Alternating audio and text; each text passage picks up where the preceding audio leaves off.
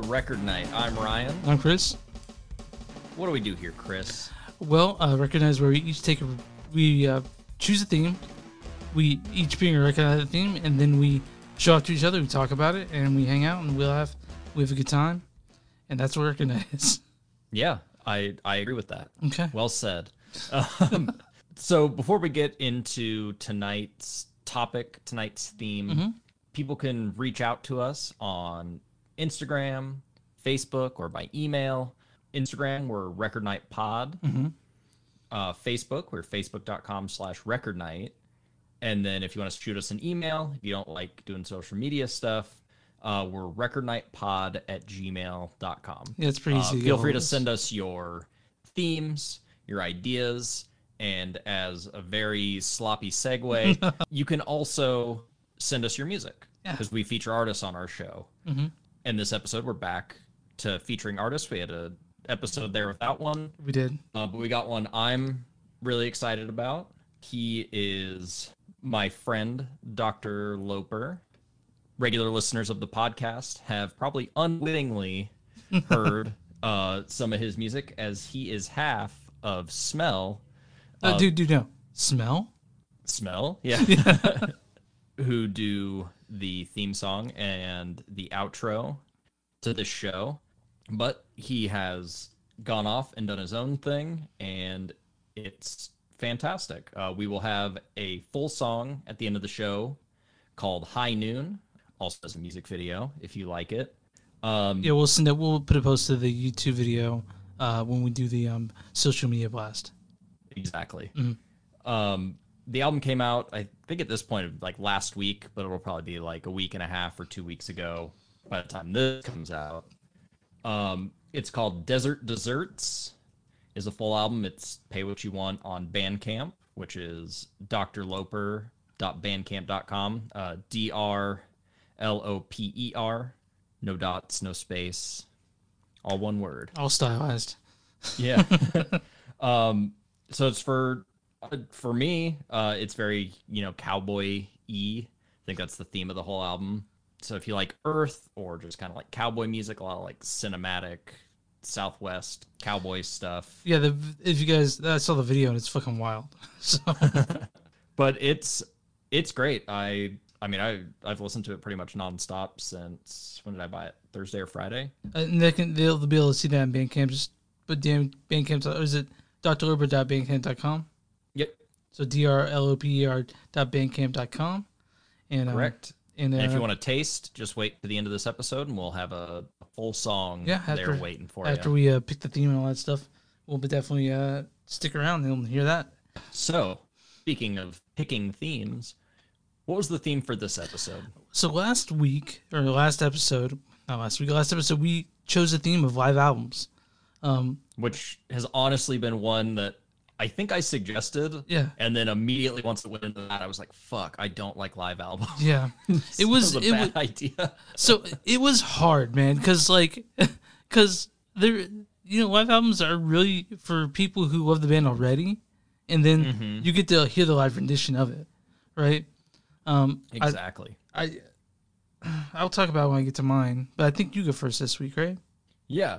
This album wasn't the reason I decided I wanted to do this theme, but this might be, thinking back, the first live album I've ever liked. Oh, yeah? Okay. Since then, I've picked up a couple more that I really liked, but this was the first one. It was introduced to me through like a documentary. Some guy remembered going to a record store, and some guy was like, check out this thing, and I was like, all right, I'll listen to the record store guy and check it out. I like all the other bands in this documentary. What was the documentary about? It is, the documentary was called Such Hawks, Such Hounds. It's really cool. It's about they call it underground hard rock, but it's like a stoner rock documentary. Gotcha. Okay. But I went with the 1973 live double album Space Ritual by Hawkwind, which Hawkwind, they've had like an ever rotating cast of people in the band, but I think the big one you would recognize is the bass player, Lemmy Kilmister, who later shows up in Motorhead. What? I've never heard of Motorhead. Yeah. But this was his, maybe not his first band, but like the first band of his that got big. They're in the genre of space rock, I think, or cosmic rock, whatever people want to call it, but it's mostly just kind of like driving kind of hard rock stuff, lyrics about space and things like that. A lot of like electronic and weird experimentation going on in there, but they're kind of like a heavier jam band kind of thing. This performance specifically seems really cool, and I wish I was alive in 72 or 73 when it was recorded, because they kind of did everything they could to make this like a transcendent concert experience. They had, a lot of electronic stuff going on. Sure. They had spoken word poetry. They wanted to do like a full kind of audio visual thing. They hired some really good like lights people that did like psychedelic stuff in the background and short videos and things like that, along with like a dancing troupe from the area to go off and do like dancing and like go-go dancing and things like that while stuff was happening. Shit, that sounds like a Butthole Surfer show. Yeah, right. But a cool light show. Programs were given out that had a sci-fi short story, and then the whole thing, even though it took songs from different albums, was meant to do like almost like a concept album, like a continuous story where Hawkwind were space travelers going through space and time, experiencing different things. So did you get, besides this album, are you a fan of Hawkwind's other releases? I'm a Hawkwind guy. Really only kind of like the stuff around this period. I like In Search of Space, Space Ritual, and In the Hall of the Mountain Grill. Okay. Which that one I think is their best. I haven't really explored too much of their later stuff because they've pretty much not stopped since. But it's like an ever rotating cast of stuff. They're just releasing constant like bootlegs and live albums and stuff like that. And kind of an interesting thing, I think this is a really well recorded live album. Oh yeah, for sure. Like I think it sounds really good, which is funny because the stuff they were touring with was from, I can't remember the name of the album, but it was the album before this, and the production on that album sucks. So to get the best way to listen to the songs from that album are to listen to the live version of them, which is almost never the case. That's interesting. That's really, I want to say it's kind of fucked up, but that's cool. I mean, like when bands come together and they turn something live into something that a song never stops being worked on. You know what I mean? Like exactly. Yeah. But the album, it looks, I for the longest time thought it was like some sort of weird Latin thing, but no, it's called Do Re Mi Fa Sol La Ti Do, and they just split it all up into little things. But yeah, that album has so awful production where it's like listening to the live version somehow sound better. Kind of an awful name. Yeah. Oh yeah, I agree. But you'll see when we listen to the album, Hawkwind's not above being kind of weird and cheesy. Yeah. I think in the sampler I've prepared for this, I picked out some of those kind of cheesier and weirder moments that they got a laugh out of me every time I listen through it. A lot of which you'll see in kind of the poetry and stuff. And unfortunately, there's no way to like watch this performance to kind of get the full audio visual experience, but I think the listening to it is good enough. Okay. Do you want to just get into it? I think we should get into it. Okay, you guys can find this on Spotify. Where should they stop if they want to listen to just the record itself? Oh yeah. So they've done a bunch of different releases of this one, but the full Space Ritual experience stops at it's called Welcome to the Future, which if you're listening on Spotify, it's like a 2-disc thing. But it has like 5 or 6 songs after Welcome to the Future, which are like alternate takes from different nights, or like the original versions of songs that were cut short for record release. Like it's a lot of different stuff, but stop at Welcome to the Future because after that it's just bonus tracks. But if you really, really, really like Hawkwind after that, go back and listen to those bonus tracks if you want to. Yeah, which one of the bonus tracks I think is just a song from earlier but 4 minutes shorter. So this is whatever you want to do. Hawkwind's Space Ritual. Let's do it.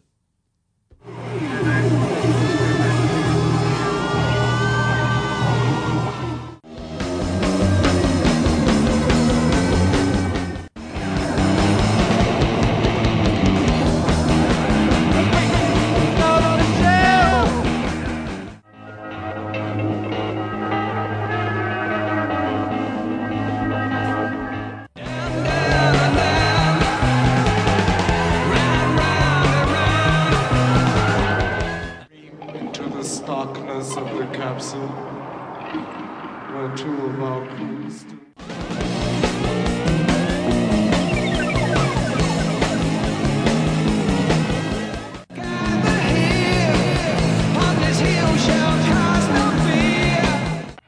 Space is a remorseless, senseless, impersonal fact.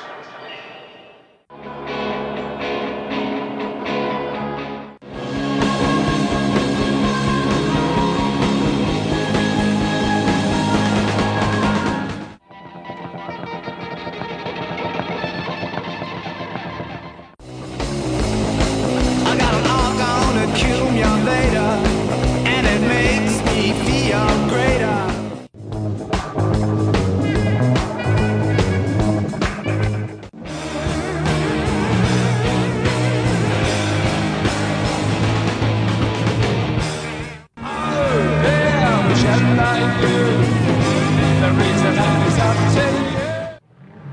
In the 5th second of forever, I thought of the vermilion deserts of Mars, the jeweled forests of Venus.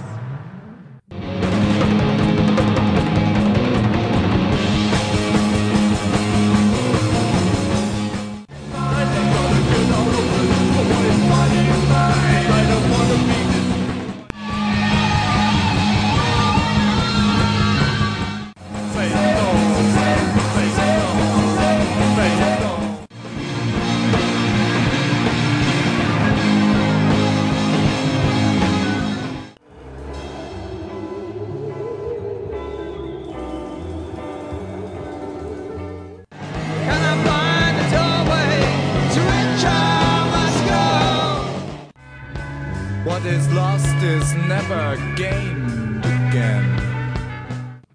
If you are making love, it is imperative to bring all bodies to orgasm simultaneously. Do not waste time blocking your ears.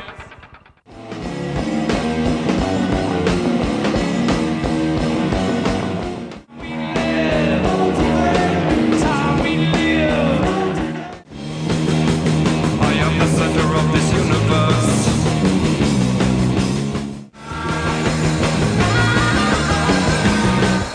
The oceans in a labeled can. Welcome to the dehydrated land. Welcome to the self-police parade. Welcome.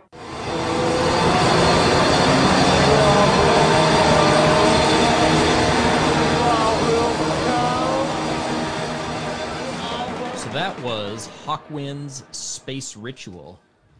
All right, man. So first off, I want to say that I listened to this thing probably about 4 or 5 times in preparation for the show. I put it on when I would start to work, and then yesterday, after about listening to it twice, after my brother came down, like, "What the fuck are you listening to?" I took notes on it. So I've never heard of Hawkwind before. I know I've heard their name. I just knew nothing about Hawkwind. And then when I did a little bit of research, I found out Lemmy was in it. I hear all kinds of things to this record. I hear prog rock, obviously. I mean, yeah, they're kind of. I feel like space rock's kind of an offshoot of prog rock a little bit. Yeah, but to me, it also has like a lot of raw aggression when it comes to a lot of the. It's a word to use the term like riffage for this record, because it's not really riffs so much, but there's some punky parts. I want to put the best way to put it.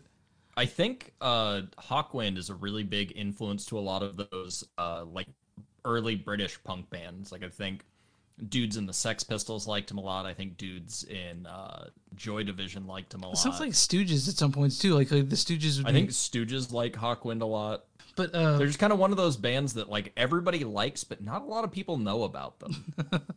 I didn't know much about Hawkwind. In fact, I thought Hawkwind were a different band until I saw that their heyday in the 70s. I was like, oh, okay. All right. Yeah, so I don't know who this is. Do you know who you thought it was? No, actually. I just the name sounded familiar. That's all I knew about it. But when you mentioned it to me, I didn't quite know what to think, mostly. So first of all, I want to say all the tracks on this, except for like 3 or 4 of them, are 9 minutes or longer. You know, like yeah, I think Brainstorm is like 13 or 14. yeah, and so I can't imagine how hard it was for you to put together a record that doesn't have that many hooks. Like there are hooks, Yeah. there are some hooks, but the problem is that the hooks are a minuscule part of that track, like a tiny part of it. So the thing with Hawkwind, if you just listen to the sampler and haven't listened to the albums yet, is they ride a riff for a really long time, and then it goes off. They sing over the riff, and then the riff keeps going, and then they make like funny sounds over it with like a synthesizer or a sax or a sazzle or whatever you want. They just kind of jam for a little while, then they sing a little bit more, and then the song's over. But for the most part, during that 9 minutes, they're kind of playing more or less the same thing. yeah, it's strange. You're there for the ride. It's very like, for me, it's kind of like trance-like, I guess. Like I really get lost in a lot of these songs where it's like, sure, this thing's like almost an hour and a half long, but it does not feel that long. Or, you know, Brainstorm's 13 minutes, but for me, it doesn't feel like 13 minutes. As long as you walk into it, it's not going to feel that long. So when it comes to the records like this, is there something you're doing while listening, or are you just listening? It depends. I mean, I've listened to it without doing anything, and I think on these last couple of listens, when I wasn't taking notes, I was at work. Yeah. It's a very good, just kind of like zone out, space out. Ooh, oh shit. You can do some good mindless stuff to it. I will actively engage with it pretty often. Yeah, I know you would text me at some point and said like, this is kind of dad rocky, but my dad fucking hates it. So, yeah, I mean, honestly, when we get to mine, you will understand why I use the term dad rock, because it's But anyway, do you just want to get this track by track and we'll talk about it a little bit more? I think we should. Okay, so we have the opener, Earth Calling. Yeah, which really kind of gets you into the mood of it. Like they open with like a little like spoken word thing, which is just one of the sci-fi writers who comes out and reads the poetry, just going, "Earth calling, Earth calling," while they make funny sounds in the background. That's like trying to drone, and then initially it sounded like that 2001 The Space Odyssey at some point. Like I was getting that sort of, and then there's squeals and laser guns noises and like indistinct voices over radio, and then a siren, right? Like yeah, like I can only imagine smoke filling the stage as the lights going crazy. Yeah. But yeah, I think I found out about it being more of like a story-based thing. Like they were going through a story when they were playing the stuff. So I think it's a good intro to the album, because it does kind of seem like, oh, they're calling Hawkwind back to Earth. Yeah. When I also mentioned Astoville's filmed, and because the way I know about it is that this was an amazing concert, like the way it was done. Oh yeah. I was thinking of like Spinal Tap. This is Spinal Tap where they had the Stonehenge come down. I was expecting that, but how it's supposed to be, like yeah, if it worked out. So after that intro of Earth Calling, we have Born to Go, which is like, to me, that song is like it's like hard rock, like it's straight up hard rock. And that's kind of how most of it is. And you really do just kind of see like, this is what this album is about. It's psychedelic, it's jammy, it's a little heavy, but it's not like metal. It's just heavy. And I don't really think you need to also look too deeply into the lyrics, unless, I mean, some of them you do. Like, we'll get to that. But this one right here, yeah, it's basically all you need to know is that we're born to go, we're never turning back. That's all you need to know, because that's what it's about. It's like yeah. And I think you were pretty on when you mentioned like for the intro track it being kind of like 2001, because I get very like 2001 Space Baby vibes with this. Like we're born to go, we're born to leave Earth and become something new. What do they say? We're hatching our dreams into reality. Yeah. Like you leave Earth, you're born to go, to blow the human mind. They're gonna transcend what humans are supposed to be. I think they were reading a lot of Philip K. Born to do. Philip K. Dick. I think that was something they were probably reading a lot of. Oh, probably. Yeah. I mean, I have also read a lot of Philip K. Dick. So I'm very much in tune with Hawkwind. Oh, yeah. I love 2001. I love Philip K. Dick. But you know, there's people that don't. You know, there's people that don't love 2001, right? Space Odyssey. Oh yeah, I mean that's I would say at this point, like most people don't like it. I like it. I like 2001: Space I Odyssey. love it. It's one of my favorite movies. That's great. But I can see when people are like, "This is boring," and it's like, sure, To me, it's like a lot like this record where you have to walk in. yeah, It's because there's a lot of 2001: Space Odyssey you're not going to understand, and I don't know if you're supposed to, but it doesn't matter to me. I enjoy the movie quite a bit. Moving on. 2001's very instinctual. Oh, yeah. But yeah, this one's jammy, as you'll see, and a lot of the jamming throughout this album feels very improv-y. Like, it feels like they're just kind of up there ripping on their own, but they're not shredding. They're just, I don't know. 3 minutes into Born to Go, that's when you start hearing their first sort of jam. Like, they get into it. And there's a phaser pedal, I think.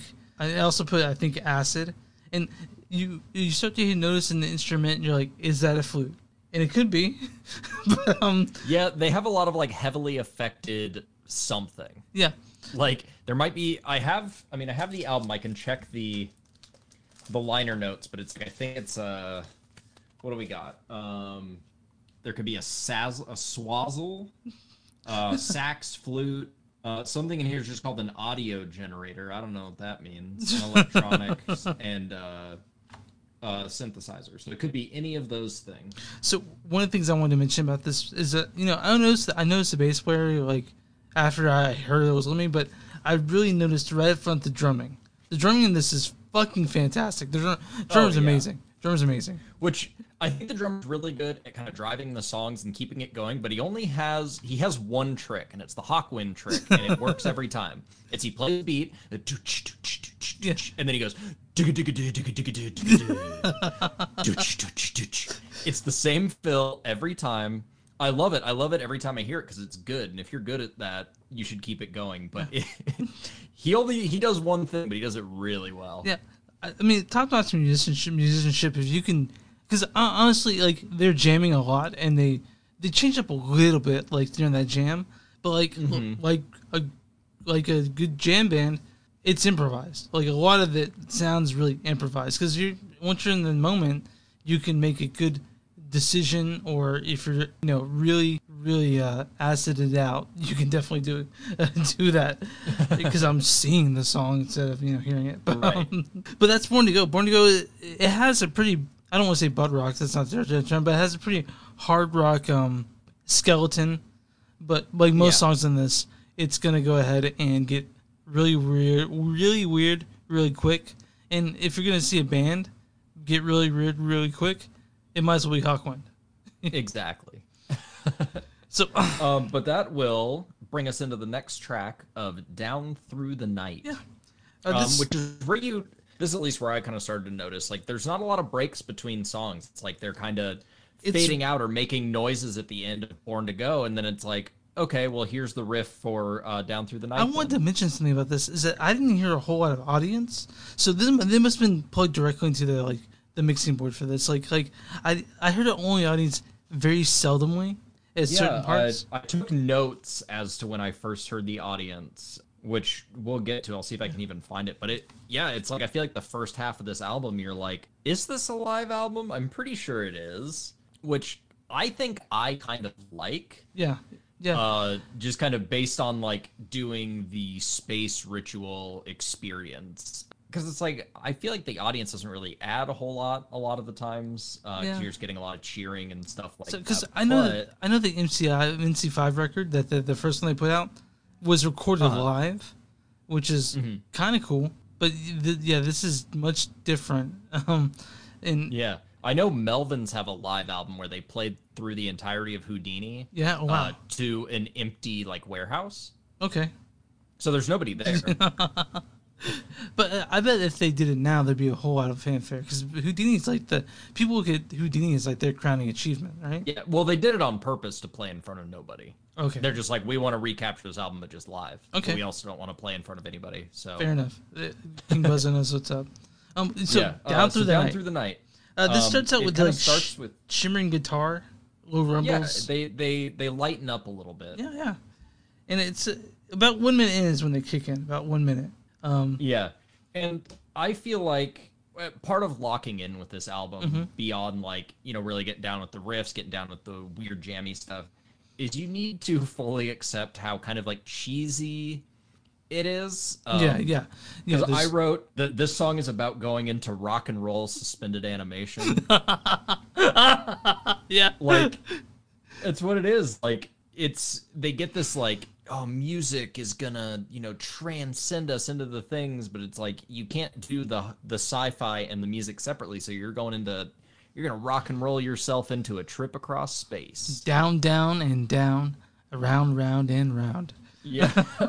I love after the jamming when the bass line hits again, because I like this one a lot. I think the chord progression and the bass line and all that stuff is really catchy and cool. This song's very hooky. Yeah. This is. I mean, I'm not saying all the songs don't have a hook, but when it comes to hooking, "Born to Go Right Away" is like a song like the Skeleton. You hear that on the radio, and "Down Through the Night" definitely has a hook when it comes to down, down, and down, and round, round, and round. Right. And "Onward Flies the Bird." I like that one too. And this song has a really nice kind of like book ending where it starts with like those pretty guitar chords, gets heavy, and then it ends with the pretty guitar lines. Interesting.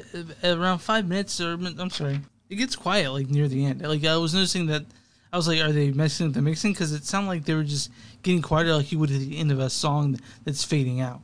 And so I don't know if that was part of the mixing or anything like that. It might have just been a jamming thing because the version we listened to had been remastered, which I feel like they could fix mixing issues. So it must have been something just about it then. They might have just been trying something, but it does kind of get quiet again, and then it goes into the next spoken word piece, which is the awakening. Yeah, Which most of these are like, let's make weird space sounds while a guy talks over it. But they take their rock and roll suspended animation and they take the 1,000-year trip back to Earth, where they go back to reality, back to Earth. They were born to go, but now they're back. Monster They gotta Spaghetti, save it. They gotta some like pew pew sounds show up. There's not a space battle or anything, but just pew pew. It's got sounds. it's got an English dude going over this. I think my favorite one was floating in a sack of dark fluid. I was like, okay, I get it now. It's kind of spooky, the guy's voice. I'm like a lot of this, yeah, this is sort of the story of the show you're going to see. Like you listen to it, the guy comes out. I imagine he's wearing a robe of some sort. He might be. There are pictures on my vinyl copy of it of like the performance. So, but I can't tell who's doing what. I looked at pictures. I mean, of this obviously, band, I can tell. And they just look like regular. I looked at pictures of this band, and I was like, "Oh, it's just regular '70s dudes." Because long hair. One of them has a handlebar mustache, and they're all smiling, wearing small shirts. You gotta have the handlebar mustache. Yeah, at least one of them. But after the but yeah, it's a transition thing. Yeah. They do it a lot on this album. It's nobody's favorite track, obviously, because it's just some dude talking. But then we get to my second favorite track on the record. Ooh, Lord of Light. Lord of Light, hard rock all the way with a sorrowful sort of Gallagher machine in the background. I guess the best way to put it. Like it's like this obviously has a skeleton of a hard rock song, but they add some sort of electronic stuff that sounds like it's adding depth to the song, right? Yeah. You call it cheese, but I was into it. I mean, just because it's cheesy doesn't mean it's bad. Yeah, and it's a driving rocker with a sax solo. I mean, saxophone solo was the first thing I wrote. But they do different singer in this one, because that's kind of one thing I really enjoy about Hawkwind is they're almost kind of like a creative collective, I guess. Like the guy who writes the poems and stuff, he's like a actually good sci-fi author that just happened to be friends with the band, and they're like, hey, why don't you come in and do this stuff? Oh, we got some dancers that are good at their thing, come in and do our stuff. Oh, we've got people who do cool light stuff, come in and do our stuff. But it also works within the band where like they have 3 singers on this album, because Lemmy knows how to sing, the flute vocal player knows how to sing, one of the guitar players knows how to sing. Yeah, I noticed that. I was like, that's definitely not the same singer as the previous song, you know? Like so you get a lot of variety, I think, in this album. Lemmy is a little flat though, just a little bit. He's a little flat. That's all right. Yeah. But it was like Dave Brock is the guy who basically Hawkwind is, right? Yeah, he's Hawkwind. He's the only consistent member. Their history's so funny. It's like they'll hire people. Like Lemmy got fired from the band because he was doing drugs, and then they fired somebody from the band because he wasn't as into drugs. And it's like, Just make up your mind, man. Well, But Lord of we Light made to kind of 70, seems to, you know? yeah.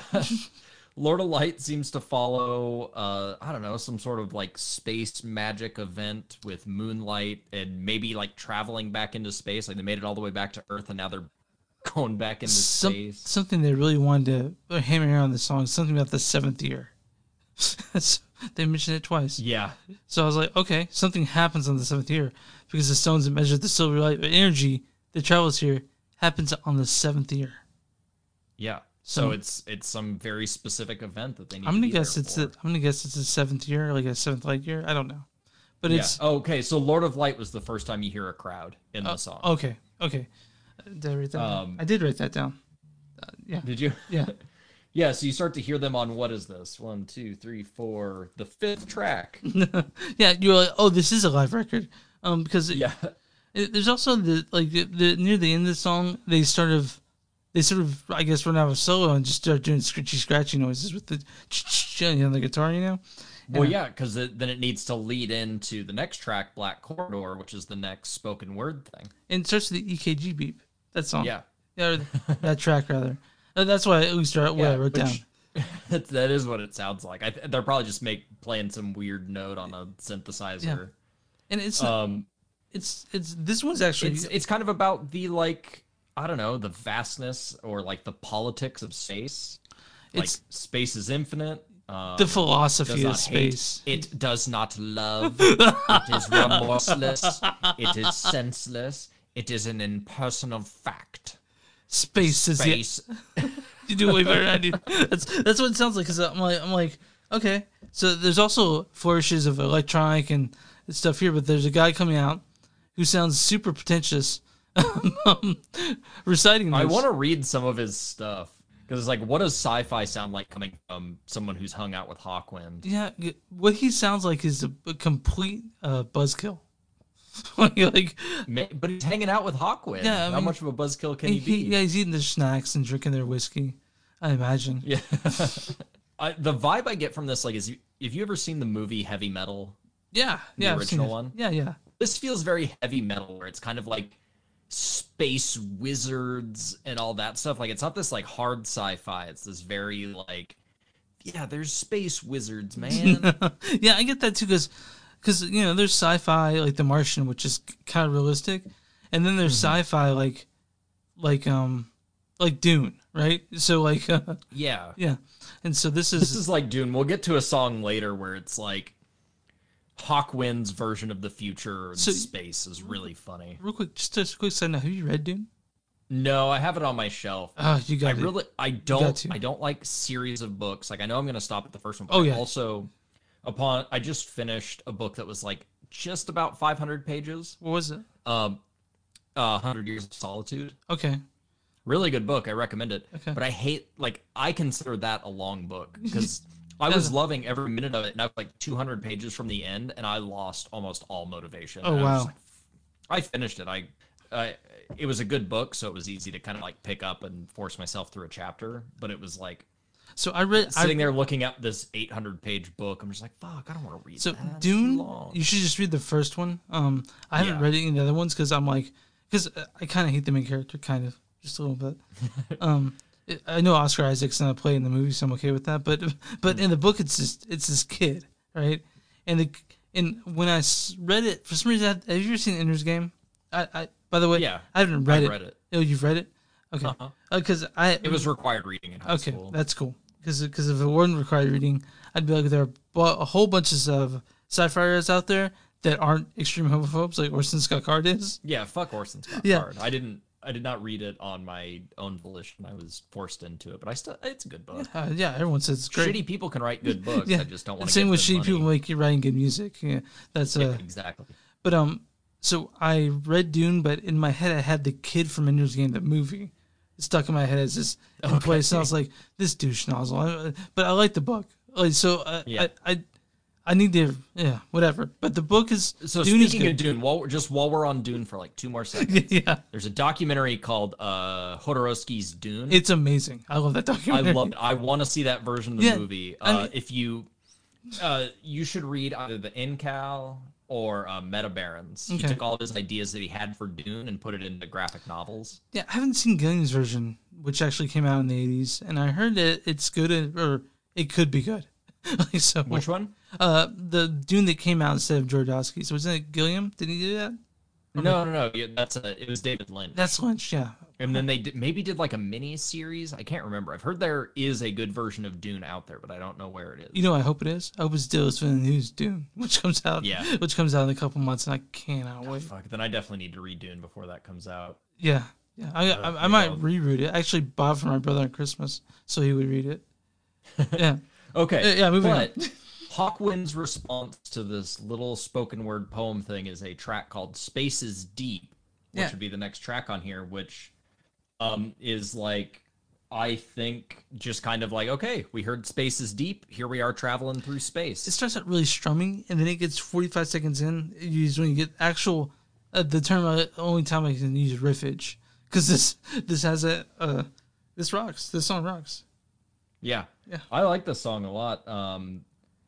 It kind of has like long stretches of no drums and gets a little ballady. The first drum kicks in around 3 point. minutes and 45 seconds when you hear the first drums. Yeah. I was in my head, I was like, is he drinking something? Is he wiping his face off? What is he This doing? is the piss track. Yeah. He's like, go whiz. yeah, he mapped it out beforehand. I have enough time to do this. Yeah. But it does kind of break down, I guess, the politics or the ideas that you see in the Black Corridor, with like lines like, why does man try to be so tall? Where it's like, in the face of infinite space. Yeah. Like, why do we think we're so badass? Yeah. We're nothing compared, like, we're minuscule in the face of space. It's a pretty cool song. Like, if you try to, I imagine the program might have had lyrics for this, you know? If there was I wonder if you can find that shit on eBay. The program Maybe. for this. The program I know was a sci-fi short story. I don't know if they had any lyrics in there, but I think it's supposed to be like the story of like what the fuck's happening in the show.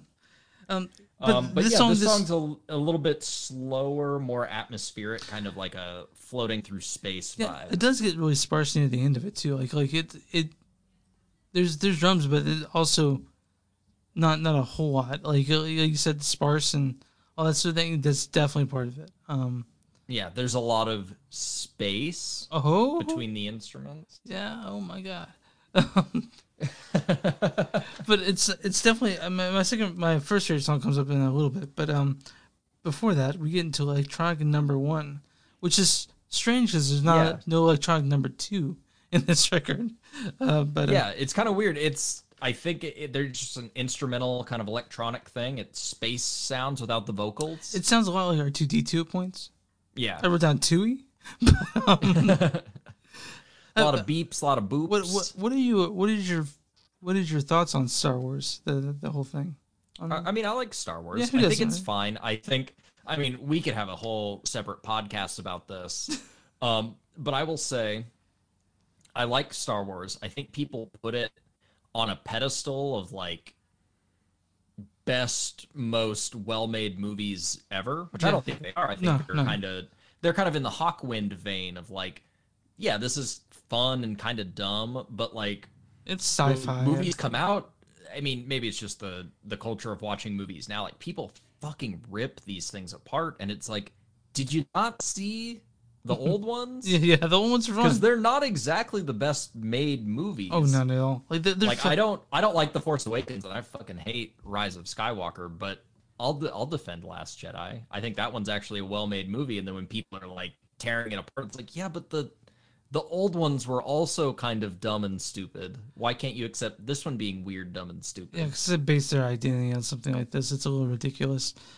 Yeah, and but I don't know. Star Wars is cool. Yeah, they're fun. I guess they're fun. It's hard. It's hard to defend. I guess. Like, I don't know. I don't think it's some of like the best movies ever made, like a lot of people do. They're fun to watch. I'll watch through this series every so often. And it's on Disney Plus if you guys have that. So. Yeah, if you've never seen Star Wars, feel free to watch it. Yeah, I mean, they're fun movies, and you won't have the hatred that some people do for it due to the fact that you didn't invest your whole fucking life into these movies. You won't feel upset that Phantom Menace is boring as fuck most of the time. But the pod racing game was really fun. That was a really fun game. I still think the pod racing is a good scene. Yeah. All right. I stand behind it. Let's get Okay, so no more Star Wars. If you want to listen to a good movie podcast, there is one called Movies That Don't Suck and Some That Do. Yeah, sorry, man. Yeah. But Which let's I do highly recommend checking out. yeah, thank you, dude. Let's go to Oregon Accumulator, my favorite song on the record. I love this one. So when I was talking earlier about Hawkwind's vision of the future, this is kind of that. This song is about space drugs. Yeah. Yeah. I love it. It's got like a kind of like a boogie woogie vibe. Yeah, yeah. But it's typical Oregon 1970s rock. accumulators. Yeah. Yeah. Oregon accumulators, I think this is important to note. They're not energy stimulators. They do not stimulate energy. They accumulate orgons so you can get high. Because if you use energy stimulators, they'll turn your eyeballs into craters. But what is an Oregon accumulator? This one, the Oregon accumulator, it's like a cerebral vibrator. Yeah.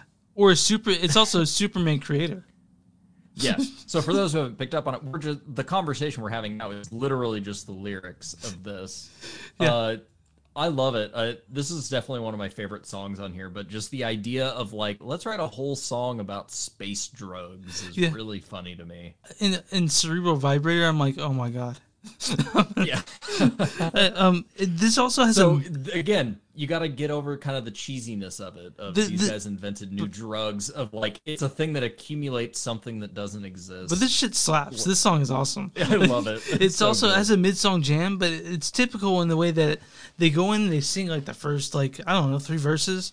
Then they do that jam, and then they come back, they sing like the last part of it, and then it ends. And then, like, I was like, this is if I told someone to listen to Hawkwind, or someone wanted to listen to Hawkwind, and they said give me one song, it would be this one right here.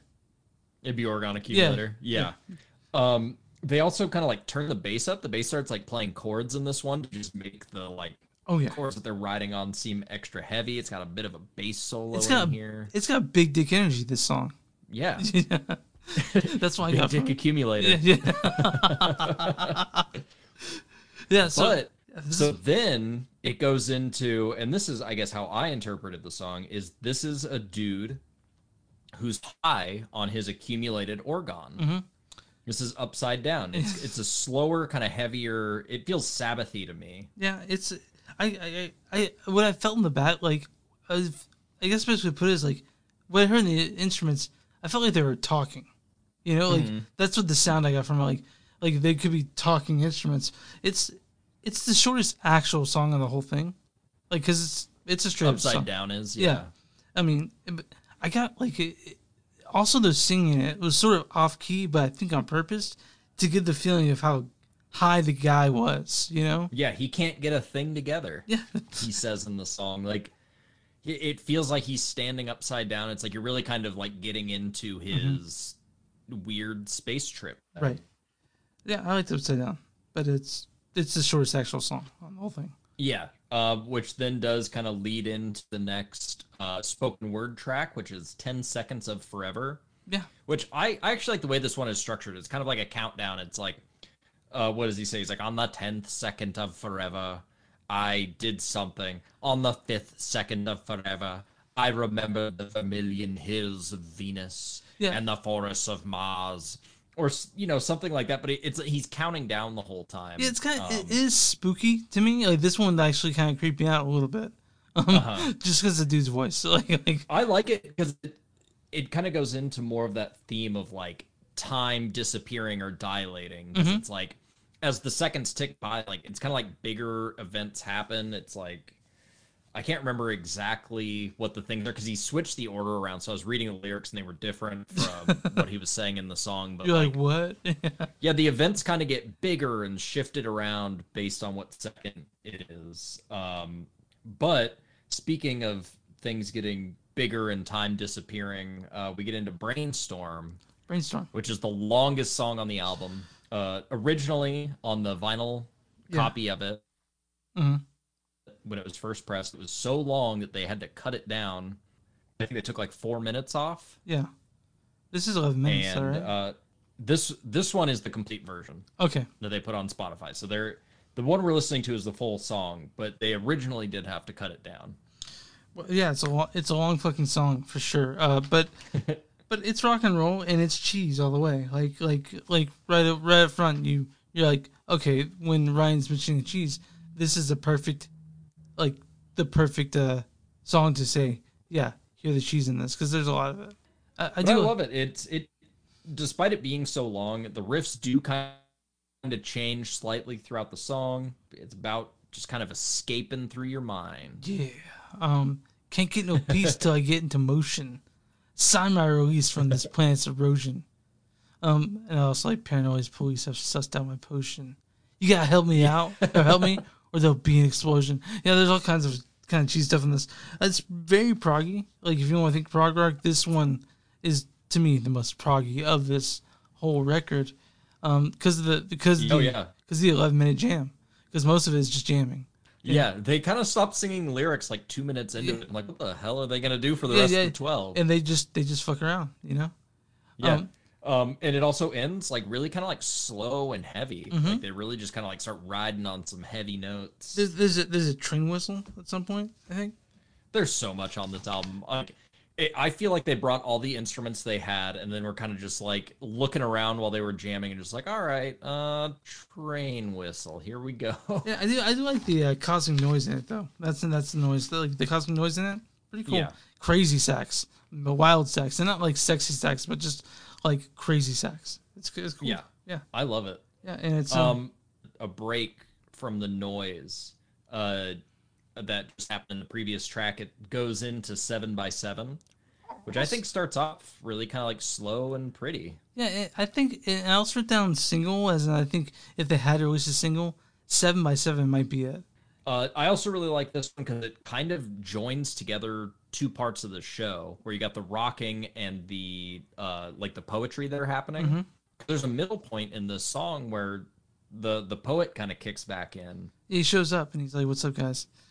Yeah, and I think it's like this song really feels like the lyrics that Hawkwinder's singing are kind of like a person who's like lost in space. They are lost in the astral plane, and then the poet who comes in, who's kind of been waxing poetically about space, is responding to the person who's lost their soul or their astral body in space and time. I feel like I've heard this song before, by the way. Not like it's like, tropey or anything, but I feel like I've legit heard this song somewhere before. Like, really? In a movie or just hanging out with someone. But I've heard this song. Yeah, maybe I bet it's shown up in a movie. It's had to have, right? Like parts or of it it showed up on like a Discover Weekly list on Spotify or something. 7x7's it's probably my second favorite song on the record. Then right now it's Organic Accumulator, Word of Light, and 7x7. If I had to go for my favorite songs on it. Yeah. Yeah. I think those are great choices. And then but then that'll get us into Sonic. Honestly probably my favorite spoken word one. Sonic Attack. Yeah. Yeah. Which is, it's the rules for if your district is caught in a sonic attack. Oh shit, what are you gonna do? If you're making love, it's imperative to bring out bodies to orgasm simultaneously. Yeah. This one, you start getting members of the band kind of like chiming in, where it's like the guy's like, "Do not panic," and "Do not panic." Yeah, in the back, "Do not panic." Yeah. Yeah. But then like I feel like the instruments and stuff like that start getting so overwhelming that I think they're trying to like mimic what it would be like to be in a sonic attack. It sounds like a helicopter. So you better quickly bring yourself to orgasm. It does, or you'll die blue balls. Yes, every man for himself. So every man for himself. No one else. It sounds like a helicopter. It's also spooky as well. It's pretty cool though. Like looking at the lyrics and listening to it, you're like, I want to know what's gonna go on here. I want to know what the sonic attack actually looks like. You know? Yeah. Well, I think that's what it sounds like.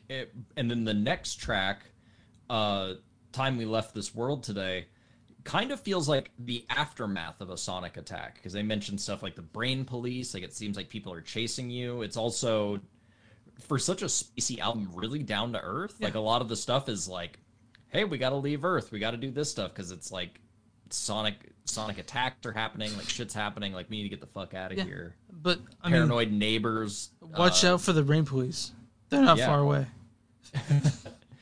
Paranoid neighbors want you gone. Like there's just a lot of stuff going on where it's like, yeah, I feel like this is kind of like the state of Earth at this time. And they're like, you should leave. Yeah, and this is sort of, I bet, a part in the show when I imagine they're saying, "This is we're leaving Earth. We're gonna go somewhere else." This is the genesis of inner, I don't know, Matt, just weird sci-fi stuff.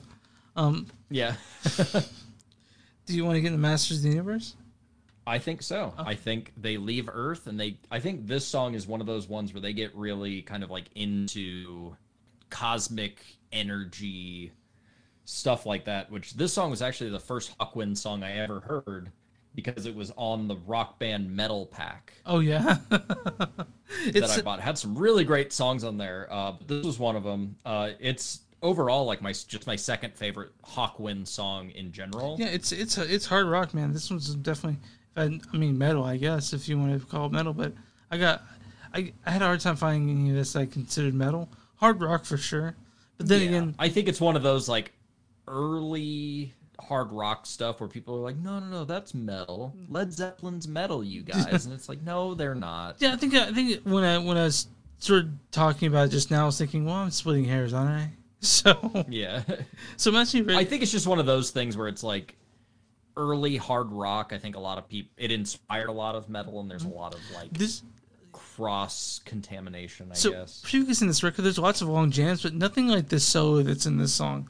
This one has a long as fuck solo in it, and Yeah. it's good. It's a good. A lot of guitar solos, a lot of sax solos. It's about kind of like becoming one with the universe, but also being the creator of the universe, some like space god thing that's imbued with cosmic energy. What's the shit to Master create? of the universe.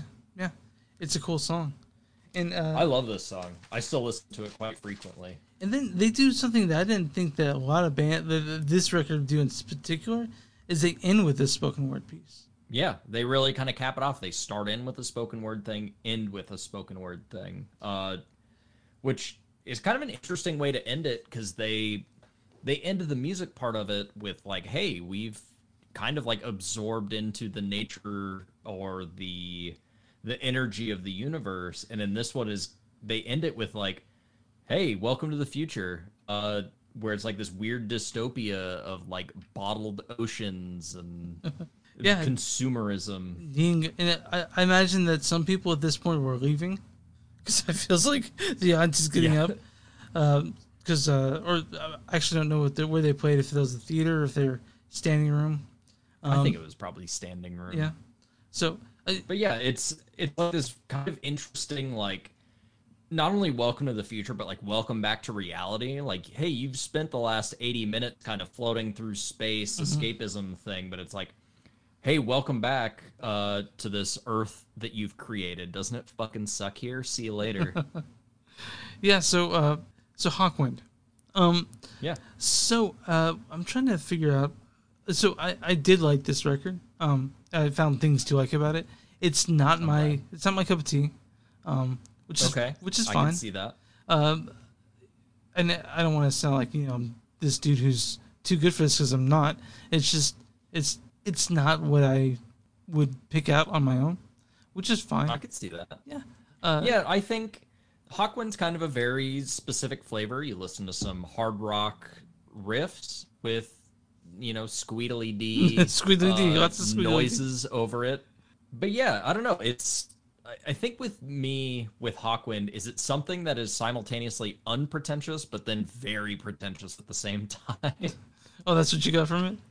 All right. Well, yeah, because they have all these like, future and space and sci-fi, very like kind of like high concept ideas, and then they're just kind of playing like straightforward hard rock stuff. I don't know. I love Hawkwind. I Yeah. love this. I have the taste of an early London punk. Oh yeah. So, well, I mean, it's a fun record. I mean, some people would probably find it not fun. I found a lot of fun in this record. And yeah, thanks for showing this. I'm glad I listened to it. I'll put it that way. I think there's other Hawkwind you should maybe check out. They have an album called In the Hall of the Mountain Grill. Is it supposed to sound like In the Hall of the Crimson King? In the hall. It's supposed to sound like In the Hall of the Mountain King, Okay, gotcha. Okay. which is like that.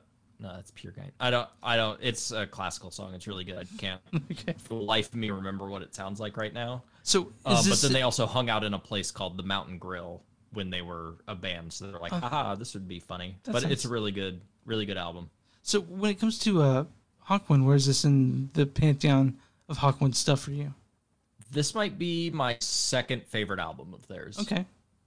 Well, and the First being In the Hall of the Mountain Grill, Yeah. second being this one, third being In Search of Space. And then like I've heard bits and pieces of their other stuff, but it doesn't quite land for me. yeah. So that was Hawkwind's. Yeah. Space I think Ritual? we should get into yours. Okay, well, let's do it. My pick, and I want to mention first off, I need to preface this. This was not my pick. Okay, guys? My pick was, and Right. this was something I had to settle for, because originally, back in 1966, Bob Dylan did a concert in London. It was bootlegged, and it was erroneously called the Royal Music Albert Hall. It was actually placed at a place called Fair Trade Hall, but they had mislabeled. And then the 90s, Columbia took that recording, made Bootleg Series Volume 7, I think, or Volume 6. And it is one of the most incredible pieces of rock history ever here, because it's the first tour that Bob Dylan did electric, and the audience fucking hates it. They're booing him. For so the first half he does acoustically, and they're fine with it. But I can tell he's not into it. And then the second half, the band comes out, and after the first song he plays, they're just booing him. And he's like, Right. He starts talking gibberish to the microphone. At some point, right before he plays the last song of that set, someone yells Judas, and he goes, "I don't believe you. You're a liar." And then you can hear him audibly say, just have arrange the mic, play it fucking loud, and they launch into it. And it is so fucking amazing. Well, I didn't choose this because Spotify does not have it. It used to be on there. It used to be and I also went on the YouTube hoping that people listening to this show could go find it, could listen to it, but you'll have to buy it off Amazon or something like that if you want to listen to it. If you find it, anyone who listens to the show, I recommend listening to it. I love it so much, but I can't find it anywhere streaming, and vinyl of it is ungodly expensive. So, Oh, is it really? yeah. So instead, I chose Wilco's Cooking Television Live in Chicago. Practically the same thing. Well, it said the audience really liked it. So this is kind of just a little aside. I texted Amara to bring me some more wine. So she came in and poured me the biggest glass of wine I've ever had. So are you gonna get drunk? So if I start to fade by like the last 13 tracks of this, you'll know why. Okay. Yeah, it'll be just me talking. So this was released in 2005. This is shortly after Jeff Tweedy got out of rehab from a pill addiction. So you can go ahead and say, oh, this is Jeff Clean or whatever. It's also the first Wilco record that has the longest incarnation. The band that recorded Kicking Television has been the same band for the past, I don't know, 6 or 7 records. Okay. Yeah, and that obviously Wilco. Let me pull up there. Mostly it's Pat Sansone, and then of course Jeff Tweedy, John Surratt, And is Nils Klein? Nels Klein is part of the band at this point. Yeah, Nels Klein is, if you guys don't know, he's an amazing guitar player. Amazing guitar player. He's known outside Wilco for just being a great jazz rock guy. And Yeah, he does some really, really interesting stuff.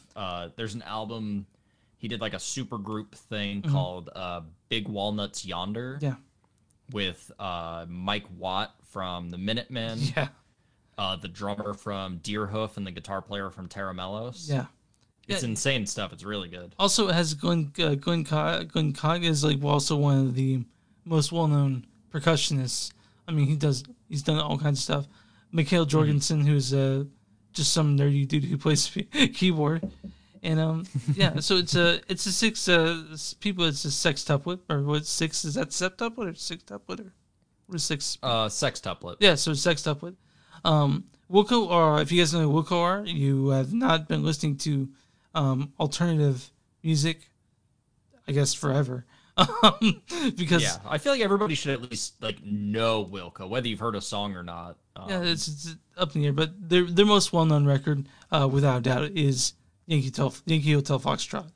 Mm-hmm. And then they went out and released A Ghost Is Born and alienated a bunch of people who really liked Yankee Hotel Foxtrot. This was released right after A Ghost Is Born, which is their Yankee Hotel Foxtrot and A Ghost Is Born. This is a fifth record released after the fifth record. Cool.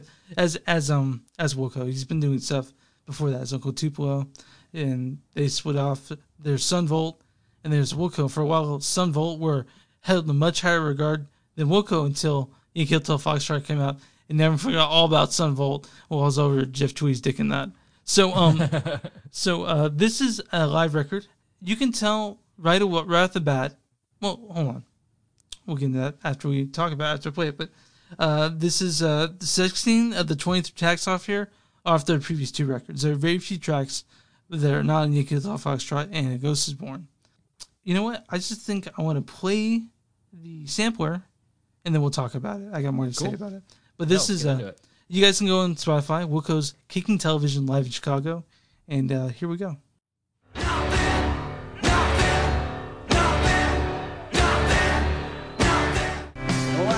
So slow, instead of crushing out, holy shit, there's a coming in my the greatest lost track of all time, the greatest serpentine.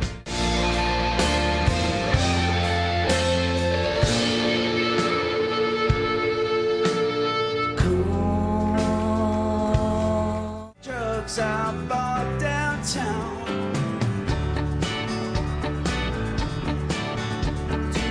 Shake drugs I bought downtown. I'm an American Aquarium drinker.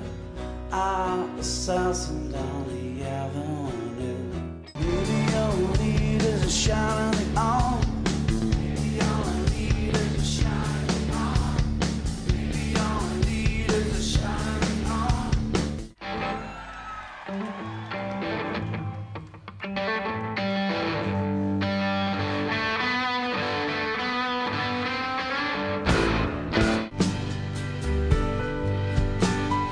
What would it be without a wishful thinking? Tall buildings shake, voices escape, singing sad songs. If I could, you know, I would just hold your hand and you'd understand. I'm the man who loves you. Yeah, I'm calm. While I'm kicking television.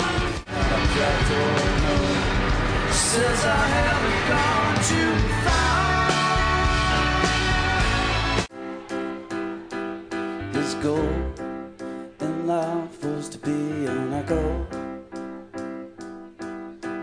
This random painted highway and a muzzle of bees. One by one, the flowers fading in my garden.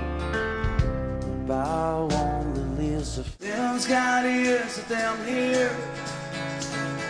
Them's got eyes that them see. Turn your eyes to the Lord of the sky. Cheer up, honey, I hope you can. I'm down on my hands and knees every time the doorbell rings. I miss feeling innocence, I know. Playing kiss colors, beautiful and strong. And it makes no difference to me how they cried all overseas.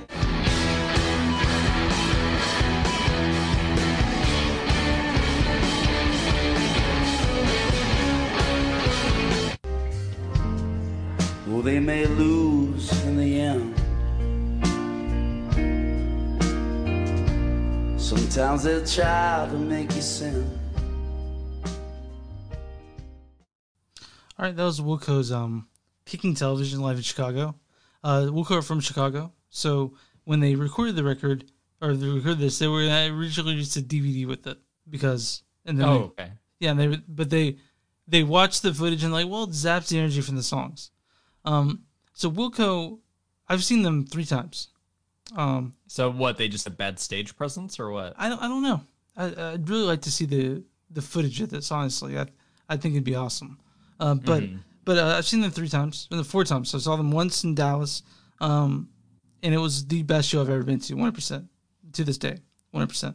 Oh wow. The second best show I've ever been to was another Wilco show in Kansas City at the Midland. Right, I saw Wilco the second time between them, but I saw them outside. What's that place across from? It's outside. Oh, Starlight? Yes, not Starlight. Somewhere else in downtown. It's outdoor venue. Grinders? Yeah, Grinders. Yeah, the Grinders. Yeah, it was fucking awful. They weren't awful. The crowd was awful. They were drunk and all this. Bummer. And so I saw them, and then I saw them again. Full of sandwiches. Yeah, full of sandwiches. People are really, really, really drunk. And then we saw Midland. That was amazing. And then I saw them. The last time I saw them was also the Midland, and they had seats, and it was awful because they had seats. Like I've seen them standing all the whole time, but I went there and because I think they mentioned there were seats in the when they were selling tickets, because there were people that were, I don't know, twice my age there, 3 times my age there, old as fuck people there, and I was like, well, I'm not enjoying myself because they're either they're standing up and sitting down, a bunch of that, and Jeff was like, I'm not going to be up here, I'm not going to be David Lee Roth saying, stand up, motherfuckers. You guys police that yourselves if you want to stand for the song or not. I did not enjoy my self time, and I left early. But I do have a show poster of it. But Wilco are the best band I've seen live. Second best I've seen band to see live is Arcade Fire. But getting into Wilco, I don't know. Wilco. Kick them TVs. Yeah, kick the TVs, kicking television. I don't know exactly. I know this one well, but I guess again I'm a Wilco fan when it comes to their records. So I just bought this as a big fan. But I do think it does a good job at capturing their live presence, because there's one thing that Wilco know how to do is to be a fucking live band, and that was, I think, this record is apparent. It seemed like it. They're like, I've seen bands. Yeah, I will say, just kind of off the top, I think this is a good live album because they change stuff up enough. They do some. There's enough like wiggle room, I think, with their songs and what they can do that it would keep a live performance interesting. So I've gone to concerts where they've just played everything straight up and changed nothing, and it's just like, why wouldn't I just listen to, like, put your discography on shuffle? Yeah, and I think for 2 hours. I think that's a concert. I think it's important for a band that's going to play live, and nowadays when a concert venues open back up and have bands in there, I think it's important for bands to know what works live and what doesn't, and if it doesn't work live, how they can make it work live when it comes to songs. There's only a few tracks. There's only a few tracks on here where I think that they tried to push something, but you also got to think about the people in the room, because if there's silence, they got to go woo, or or they got to scream during the quiet parts, which bothers me. They got to start talking for some reason. Yeah, okay, but Wilco's King Television. Let's get into it. Let's get into track by track, and then I'll talk about. I think we should. Opens with Misunderstood. A track off Being There. Not the Pink album. Not the Pink album, but it's a track off Being There. Disc 1 of their second record. Disc 1 and Disc 2 of Being There are split off into like a country tinged and then a rock record. And that's when they stopped basically being a country band, or stopped doing that sort of thing there. Misunderstood is very, very, very different from the album version. Oh, that's cool. Yeah. This song... I think this one I felt was kind of weird because it's a slow opener for a concert. Like, I feel like most of the concerts I've been to, like, they start like hard, fat. Like they start rocky is what they come out and they do it. Yeah. Most concerts, like that's the general agreement across going to concerts. You start strong, I guess. Not that this is a bad song, but you start like. Every time I've seen them, they open with this song, Misunderstood. And I think... Oh, really? Yeah, the end of it is like, nothing. I think that's sort of like their interesting is like, this is how we're going to open the show. And this is how you're going to go. And it's It's a great song. I love I love that part where they're saying nothing over and over again, because it really does kind of feel like the crowd in this one is just like, what do we do? Yeah. Some of them started cheering. Yeah. I think it's just kind of like, what's happening? Because it almost kind of comes out of nowhere. Yeah. It's also a very noisy song. It's like when you sort of hear Wilco, you'll hear their soft stuff, but this song gets noisy at points, like right from the very beginning, in fact. Oh, for sure. And that's one of the things I'm really impressed by, is how they're able to do this noise with, I don't know. Mm-hmm. Yeah, so, but Misunderstood is the first song they open with. Yeah, I agree. Like, I think there's a lot of kind of like ugly, noisy sounds on here, but it does kind of like mesh with some of this, just not like more like straightforward, but more traditional sounding music. Like it wouldn't be the same without the noisy stuff, but like the noisy stuff feels at home kind of in what they're doing. Yeah, I agree. And this goes into this second track, Company in My Back, which is a Ghost is Born track. It's piano, guitar with a little flourishes. It's not my favorite song by Longstrot. But it does have does something cool that I like, where Wilco is kind of like nebulously a alternative country band. And like the synthesizers that show up in this song, I think, are filling the spot of like a slide guitar. Yeah. Like they feel like they're doing the slide guitar thing, but they don't sound like you know what I mean? Like it doesn't have the timbre of a slide guitar, but it's doing the slide guitar thing. I do want to mention that every track on here that's a Ghost is Born, this track, is definitely rocks harder and is more toured than the album version. Like it's like they understood. Oh, interesting. Yeah, it's like it's weirder than the album version. The album version is very, when this record I felt was like kind of cold and clinical in the way that they went into a laboratory to do this next record. But to me, this is where these songs shine when it comes to it. But by the way, this is also kind of like, I think, where you realize how good of a guitar player Nels Cline is, and how okay a guitar. Yeah, he does a cool little like jazzy guitar solo during the second verse. Yeah, Nels Cline's which amazing. is great. And they do this kind of thing at the opening and thing at the end. It's like this short little guitar line that they just kind of repeat over and over again that I really like, and they open with it and they close with it on this track. It's a good song, but we'll get to my favorite song they play on here. But next one's called The Late Greats, also from A Ghost is Born, and that's just a silly song about bands and garages are better than anyone will ever know, because they didn't get signed and they just care about the music, man. That's what I got from it. Yeah, well, it does have some interesting examples, like Romeo is one they mention, who has like a really good voice, but he looks a little too old. He doesn't look marketable. Yeah. Which I think is interesting. I think it's an interesting like perspective to take on it, because I mean, you still do kind of see it. This thing's from what, 2005 you said? Yeah, 2005. I mean, we're still kind of seeing that. Like, we're overcoming it a little bit, but it's like you get that kind of like, oh, this person's not a pop star because they're not the right age, they're not attractive enough. And to me, this song is the first time you'll hear someone say, "Are Wilco dad rock?" Because Wilco have been accused of being dad rock, especially past Yankee-Doodle Foxtrot. There are some dad rock songs on this record. Yeah, they toe the line. Yeah, they toe the line. And he's old. He's like in his mid-50s now. His wife's like 61. Did you fucking know that? Jesus, his wife's like 10 years older than he is. Interesting. Yeah. Let's move on. One thing I found really weird about this song in particular is it ends like it's the last song of a set. At least with like how it's recorded, like they do that kind of like continue strumming the last note, and then like people cheer and it fades out, and I'm like, oh, is that it? Is it only 3 songs? Yeah. And then it goes to the next track, and it's like, why did you record it that way? That's so weird. Which is also another Ghost is Born song, and I love Hell is Chrome. Yeah, I love this song. I think it's weird. It doesn't really say much. I think it's a great song. Yeah, to me, it's so during recording of Ghost is Born, Jeff Tweedy was fucked up on drugs the whole time. Yeah, and so Really? I was getting sort of like like the lyrics that I thought were basically about. I don't want to say they're about drugs, but I do feel like he was grappling with it a lot. But this song, it's maybe I think the vibe I got from this one, as far as lyrics go, is kind of like hell is this weird kind of like futurist, very exact, free of flaws future, like a good way to time put that we live in, where it's like you got no nature, you have no flaws.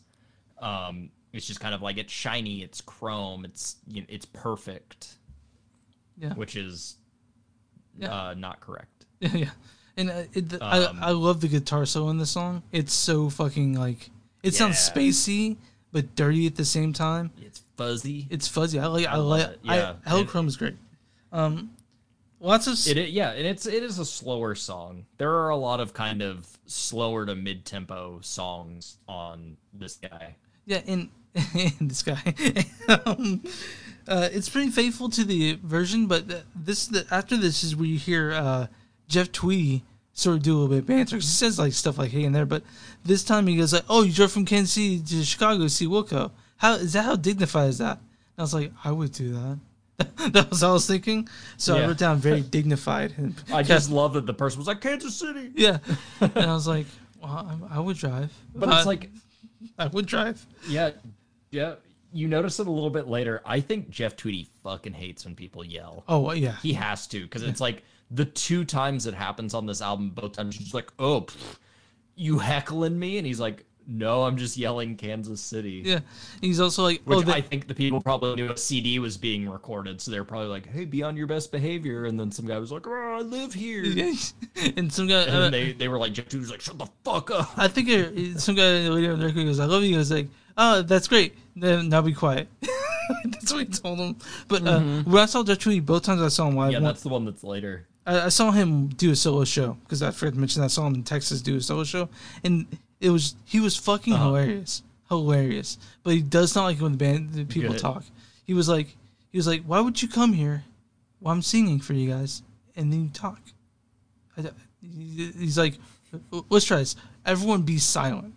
And so everyone in the thing was silent. He's like, "See, wasn't that nice?" So when I'm playing, you guys could do the same thing.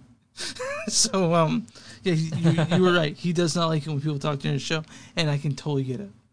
It'd be like that guy playing the legend Potbellies while everyone's eating their sandwiches because no one wants them there. But anyway, after Hell's Chrome. But yeah, this song, Handshake Drugs. Yeah, which is pretty interesting song. Yeah. Got some lines like chewing gum for something to do. It's kind of this like, seems like he's kind of like doing drugs just out of boredom. Yeah, saxophone started blowing me down. But yeah, of course, it's as all they do. Yeah, as they do. It's kind he was listening to Hawkwind, is what he was saying. Also sort of another Ghost Is Born track. It's kind of got like a Roxanne vibe at some point, and then like a freak out near the end of it, which I thought was into. I was into the freak out, but I like the part with the Roxanne vibe because they do like, it seems like there's 2 guitars going, so they've got like one guitar in one ear and a guitar in the other. Yeah. And they're kind of playing off of each other. And it sounds really cool. Yeah, Nels was doing all kinds of wiggling, noodling in this thing. It's a cool song.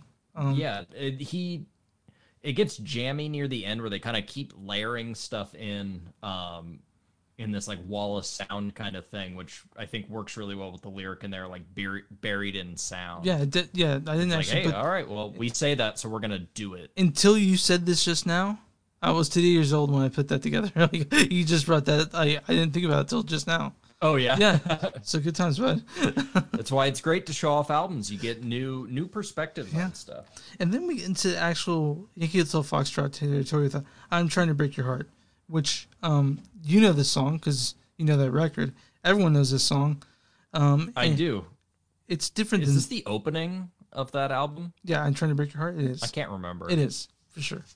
Yeah, it's pretty faithful to. And here it kind of opens with this like sitar drone and drums. Got just really cool kind of weird sounds cropping up. Yeah, it's one of those songs that it opens in that album perfectly. to me. Like that, Inuit Foxtrot. That album, the opener is perfect, and it sort of sets the tone, except for like a few red herrings here and that record. But I'm trying to break your heart. It's pretty faithful rendition live, but it's also kind of looser. It's looser. I think it's definitely looser. But it has great lines like Bible Black Pre-Dawn. He's been drinking too many aquariums. Yeah, which I picked that line from it because I love that line so much. Using assassin as a verb, which was great. But he does a solo version of this acoustic, and it's amazing. Like, he adds everything into it, and I'm listening to it. I'm like, how the fuck is he doing that? But this is a whole band version, so he doesn't need to, bring it all together. And it's a good song. Yeah, I really like the piano in this because it plays like, it seems like notes that are like out of key or out of the scale or whatever they're using in the song, but like every single time it hits that kind of like wrong, quote unquote, wrong note in the song, like it always makes me just like pay extra attention to it. Cause like that sounds cool. Yeah, I think it sounds really cool. And then it just ends with some cool noisy sounds. Yeah, it's got to. And then it gets into a track off Summer Teeth, which is the record before Inuit Foxtrot. That was kind of like a pop rock sort of like almost like a Beatles type record, which I really like. Summer Teeth, and Shot in the Arm is one of the standout tracks on it. It's a rockin' song, or it's a jaunty song. Yeah, as Trey says, but it's also got some weird parts at the end of it too. This also gets some noisy. It's Shot in the Arm, but yeah, I really like it. Has this kind of like synth loop. Yeah. That's playing, and it kind of just stays under everything for a while. Like it's like this really interesting like atmosphere that they build around this track. Yeah. Also a bass line that makes sense to be in the song. Shot in the Arm it's one of those really sugary songs that you gotta play because it's fun. Yeah. He rhymes the letter C with the word sea. Crazy, like right, guys? You guys are losing your mind over that. That was great. Yeah, they followed them down the neck to D. Where he's talking about the neck to D. Oh. Is he talking about what kind of neck is he talking about? And then he rhymes D with C as well. Yeah, what's up with that? That would bother me, by the way. If I were a songwriter, I am a songwriter, but for example, in Harvey Danger's Flagpole City, they rhyme hell, or they rhyme well with well. And Sean Nelson actually references that in that songbook I have by him, and he talks about how it bothers him so much that he did that. They rhyme well with well. That's so funny.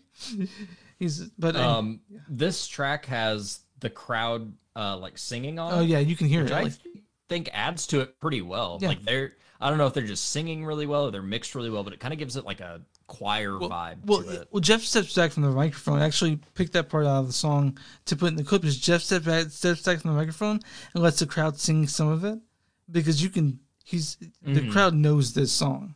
I mean, it was pretty great to hear the sort of communal vibe everyone would sing along. And there are several songs in here where if you listen hard enough, you can hear the audience sing along. This is one of them. I think like the first track on this had that too, and I remember thinking during Misunderstood, like, fuck, I hope we don't hear the crowd the whole time, because that is admittedly one of my least favorite parts about going to a concert, is some motherfucker leaning on my back screaming the lyrics in my ear or the songs he wants to hear. And it's like, I can't deal with this. I went to a Mastodon concert once, had some dude with his elbows in my back, like leaning on me going, Blood and Thunder! Yeah. Blood and Thunder! And then when they played Blood and Thunder, the only lyrics he knew were Split My Lungs with Blood and Thunder. And it's like, I was about to kill this person. Yeah, Man mysteriously disappears in a mosh pit of a Mastodon concert. I don't like, I've seen Coheed and Cambria live, and that was probably the worst time I've ever had a show, because it was when they were super popular. So you'd be in this mass of people, and I'm sure you've experienced this. And then someone leads a bit too far, so half the crowd starts falling. So you're being like in mass crowd. So I clawed my way to the front barrier, and I told the security guards to fucking pull me out. But by the third song, I was drenched in sweat. I was like, this fucking sucks. I stayed in the back. I got I feel like I almost got crushed to death at a Mastodon concert before. before because I was like way up front and there were a million people there because it was like Death Clock were playing and High on Fire and I think Converge. Oh my And god. it was just like so many people were just pushing forward with like nothing in between them because it was a huge like floor area. Yeah. Like the biggest standing room only floor area I'm aware of. That's not even like leaning or anything. There were no breaks in it. So it was like somebody could push from the back and just the weight of 1,000 people were just crushing you against the barrier. Man, it sucked. I It mean, was awful. I stayed. eventually moved back and then I accidentally bought a girl cut shirt and it didn't fit me because it had room for like it was like a weird shape and it had room for boobs. And I was man. like, damn it, I spent $20 on this fucking shirt. Yeah, when I saw Cody and Canterbury, they played in Keeping Secrets of Silent Earth. I'm like, all right, we saw it. Let's leave. I'm out of here. And I drove home. Yeah. Yeah, but okay. Let's get the next Oh song. yeah, Shot in the Arm. I like the part where the instruments drop out and it's just vocals and pianos, and you really kind of like start to realize like how many layers are there because Yeah. it's a sextuplet. Yeah. A sextet. That's what it is. Sextet. Thank you, bud. I really didn't realize that many people were in the band until there were only two things going. And I was like, where is everything? Let's get to the next one. At least that's what you said. Also, Ghost is Born. Solo heavy song. Solo heavy. I actually put into the sampler when the solo first starts. That's a cool song. I wrote on this one because this was the second track that somebody yelled. I think like the "I love you" or something like that. And I was like, man, Jeff Tweedy really does not like people yelling. When I saw him live, the first time he goes, "How are you guys?" And I scream, "How are you?" Right? And he goes, "We're great. Thanks for asking." So I thought that was cool. Also, Fucking talk to me. yeah. Also, there was a kid up front, well, like a child with his mom, and it was his birthday, so he had the whole crowd singing "Happy Birthday" to him. And then they got him a Nice. They got him a root beer. They got his mom a Red Bull. That was pretty cool. But anyway, that's just a nice memory. But this one's a cool song. It kind of starts off with like some like whisper singing. Like it sounds like his voice is like breaking or yeah, cracking he's trying to do something. for the first half of it. Yeah, and Yeah. it's so Lyrics about like an abusive relationship. yeah. I didn't quite But get then that yeah, part of it. it's got a very kind of rockin' jammy back half. yeah. The back half is like You can get from this black eye I got from you. yeah, but I Jeff Tweedy has a lot of shit he says that has nothing to do with anything. Like for example, I have the song called Black Eye, which is weird, but it's to me it's more about a blemish as opposed to an injury. Like as in like Okay. he's never clear with what he writes about. Wiggly. but you know, whatever. I maybe because I'm Well, that's what I got from it. okay. That's fair, and maybe that's who would like that. Maybe But this is my favorite song so far at this yeah? point. Oh, really? Okay, I didn't know. My second favorite song on the album. Oh, yeah. This is okay. Maybe third. Maybe third. I have a favorite song that I'm sure you can guess what it is. We'll see. I But haven't guessed this yet. was So this was my second. I'm sure you'll know okay. Next one once is we get to it. You're gonna be like, oh fuck, this was the song he was talking about. so. Next one is Wishful Thinking. Also, Ghost is Born track. Very wistful, and very kind of slow. Sort of like, you know, if I were seeing Wilco, it's a good time to get a drink for me. You know, it's like, can I get a beer? You know, I've never done that actually. This song would be. Yeah, this song in particular because it's just nice. You know. Yeah, I didn't have much to say about this. Like, it opens a little kind of heavy and noisy. But by this point on the album, I was kind of like, you know, this album's a lot kind of noisier than I think the Oh, yeah. opener would imply, Oh, yeah. beyond the like nothing part. But yeah, I feel like this album kind of has a lot more kind of ugly sounds on it than I think a lot of the songs would let on. Yeah, and the songs for Ghost is Born, they're actually uglier live than they are on the record, which I really appreciate, in fact. That's cool. But you know what the next track is? It's a favorite by a lot of people called Jesus Etc. off Yankee Hotel Jesus, Foxtrot. etc. So the album version has the fill at the beginning, you know, and this one they took the fill out, put a slide guitar. Now Jesus Etc. I'm going to tell you a little story about the song. I actually got into Yankee Hotel Foxtrot shortly after it came out, a couple of years, so like a year or so, and I would listen to this song every day on the way to school with my friends, and they'd be like, "Chris, this song is lame," and I'd be like, "I don't care. I love this song. And I love Wilco." And so Jesus Etc. is one of them, and it's the first song I actually really like. So I will say, It's also dad rock, 100% I will say, dad rock. yeah, about this song being lame, I wrote this song is the most dad rock song on the album. We're gonna get to that. It's a good song. It does kind of have this cool kind of like country western vibe to it. I like some of the lyrics on here. You've got "You were right about the stars. Each one is a setting sun." Yep. It's like that's got good imagery. But then again, it also has "Our love is all we have." Come on, you do better than that, right? Yeah, But just said if you guys, it evens out. It's a crowd favorite. You can hear the crowd singing along all throughout this thing. Then we get into the song. To me, Good song. The next song, "I'm the Man Who Loves You," perhaps one of the most dad rock songs that Wilco has ever written. It was on my wedding soundtrack. It's very kind of like, what if you made a blues song a little heavier? Yeah, and Dads love blues. And I actually had my wedding playlist. I mean, I had a playlist that had. Oh yeah, it had a Postal this is Service for the dads. Postal Service, Wilco. It had Flaming Lips on there. It had Yeah Yeahs. Elvis was on there, and God, there's one other one.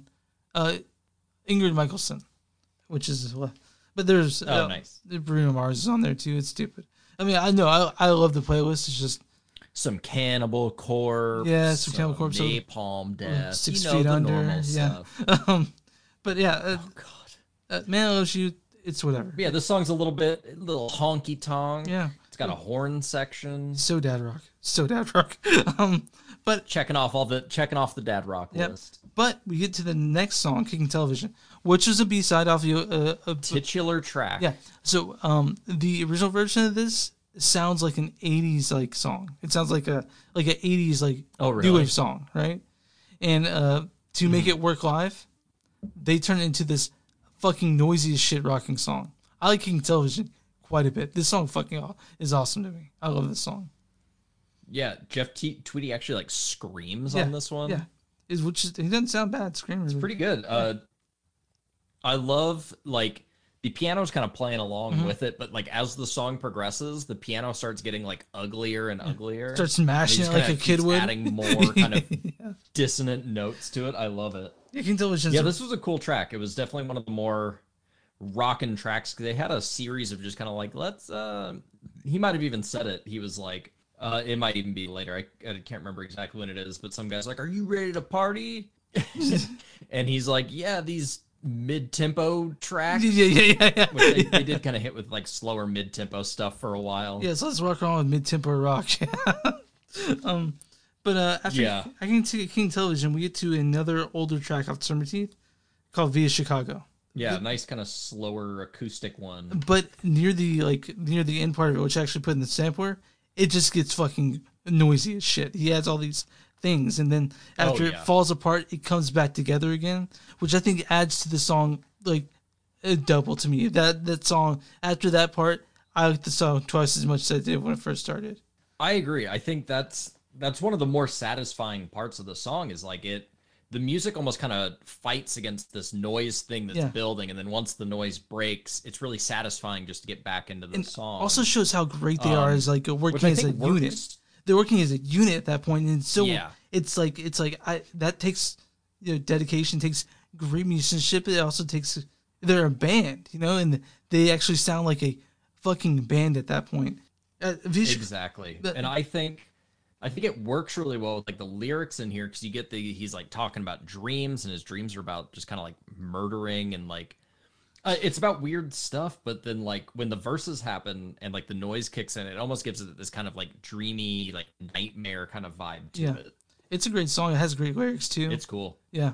Then we get into Hummingbird, which is the second or the first most dad rock song on the record.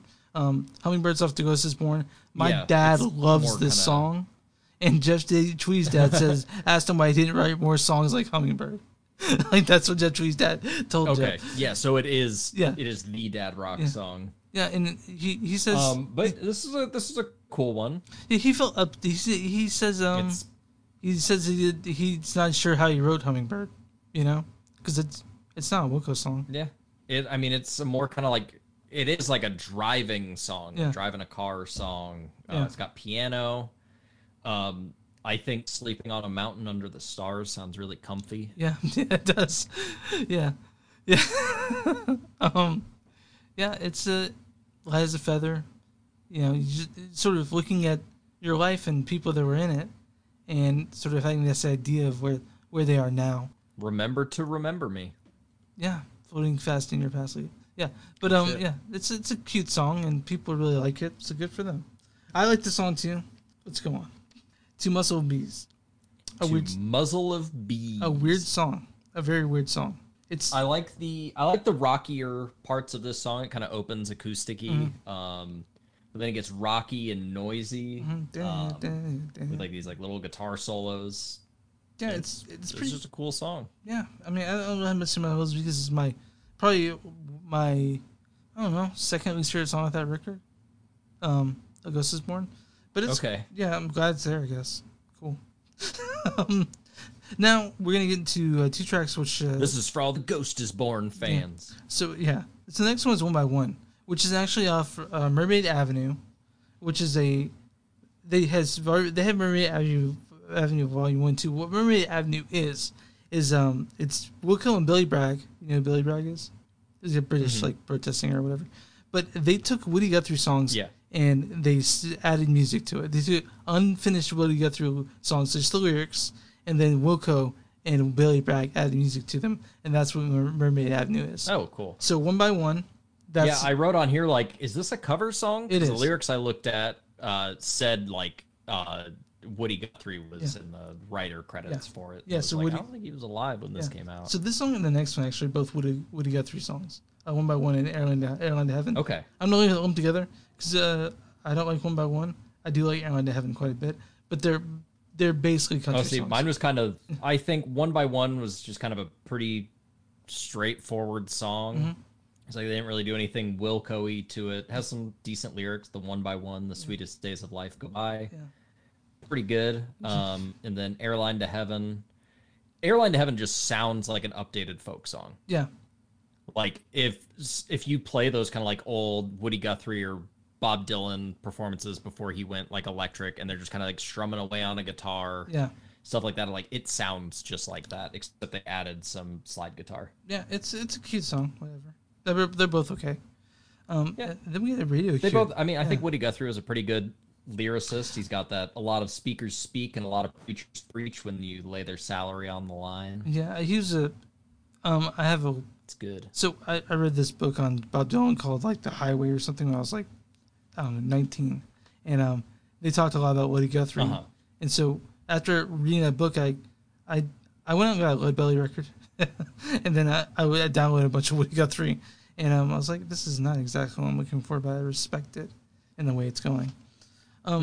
Radio Cure, the song, that's another song, Yankee Hotel Foxtrot. Cool song. Weird song, cool song, slow song, and it's got all kinds of noise through it, and this is no exception. The live Yeah, version. and they're like continually adding in instruments throughout this album. Like they had like a xylophone or something in there. I can't figure out exactly what the instrument is, but it sounds really cool. Yeah, A lot of guitar noises. And I thought this one was one of the cooler ones, even though I didn't really like a lot of the slower songs on this album. yeah, I think this was my favorite of kind of the slower jams. yeah. It's Very atmospheric, very cool. Yeah, very interesting, and not something you hear a lot of. Then we get into another Yankee Doodle Foxtrot song, "Ashes of American Flags." I really, really, really like this song. In fact, I did my favorite part where he says, "I'm down my hands and knees every time a doorbell rings." And I like that whole part of it because it comes together at an unexpected part of the song. Yeah. But the problem is, I think it's better on the album than it is on the live version. Oh, really? Yeah, it's really I feel like this one sounds a lot like a country song. Yeah. This one's very country-y. yeah, very But more. it has some cool lyrics. Like, I really like, I wonder why we listen to poets when no one gives a fuck. And I would like to salute the ashes of American flags. Like, those are cool lyrics. I like those a lot. I used to not play this on guitar. I do not know anymore. Then we get into another Young Kids on Foxtrot song. Maybe there's like muscle memory. You'll figure it out. Maybe. I could probably... I mean, a lot of Wilco songs are just major chords, some minor. Major, minor. But they're easy. Okay. Yeah, I mean, I could probably figure it out. The next one's Heavy Metal Drummer off Young Kids on Foxtrot, which is like... It's a happy song about nostalgia and going down to places to see heavy metal bands. Not a whole lot to dissect when it comes to the lyrics, but it's a cool song. It's something my dad would like. It's nice to have kind of it's nice having a rocker after two slow songs. Yeah. Mm-hmm. And I also, I mean, this is a very specific to pandemic kind of thing. I also miss seeing heavy metal bands in the summer. But it's a pretty straightforward, nice, kind of like tight 3.5 minute song. Yeah. But I do like the end of it, and I like the thing at the end where he starts to play like a sample or something, and he's like, "Oh, now it wants to work." So at the beginning of which is very that was supposed to be the beginning of the song, and that's what it is on the record. Like they cut to the next track, right? And so they were trying to do that, and apparently it didn't work. So, he goes, "Oh, now it works." Until the end of the track, which I don't know. Hearing like a mess up on a live album, I think is cool. Yeah. Then we get into another slower song by Wilco off of Until Foxtrot called "Poor Places." This one starts out pretty slow, and then at the end it goes into fucking noise, just cacophony of noise. Poor Places, though, it starts out slow, and I like this song quite a bit too.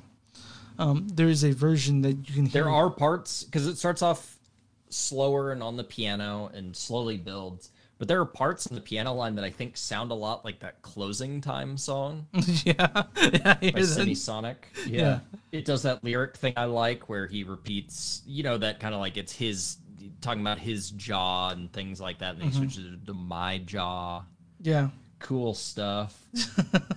But yeah, he said there's a line in there about like, I'm not going outside, and it's like, yeah, dude, me neither. Trapped inside because of the pandemic. It has a very noisy ending is what it kind of builds up to, which is very heavy piano chords, a lot of feedback, hitting the drums and the cymbals. And then it takes into... Which does make me think, like, at these moments, what do the fans of like the nicer sounding songs think when they get into kind of these weirder, noisy excursions? Yeah, the songs that people that haven't listened to it, Young Kids on Foxtrot that hard. What do they think of this? I love it. Yeah. But is the next song your favorite song? Spiders, Kid Smoke? Yep. Which is also the longest song. What tipped you off? The 11 minutes and the extended longest song on the set list. And it's a tasty long jam. It's a long jam a lot, and I was like, if I had to pick a song that was most like what Ryan showed me, it would be this one, Spiders, Kid Smoke. I love Spiders, Kid Smoke. It's 11 minutes on the record too. And every time I've seen them, they play it the same way.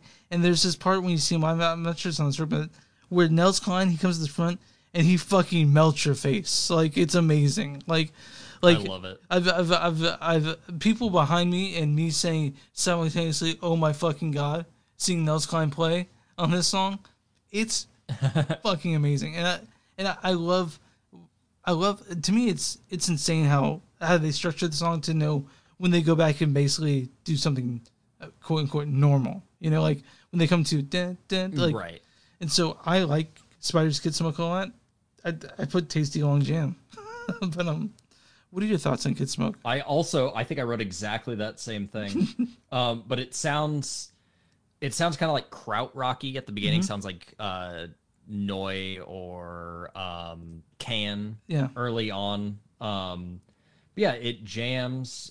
There, I guess during the song, Glenn hurt his hand or something like that. That's kind of what he seems. It's like, show me your bloody. We laughed, we cried, we bled.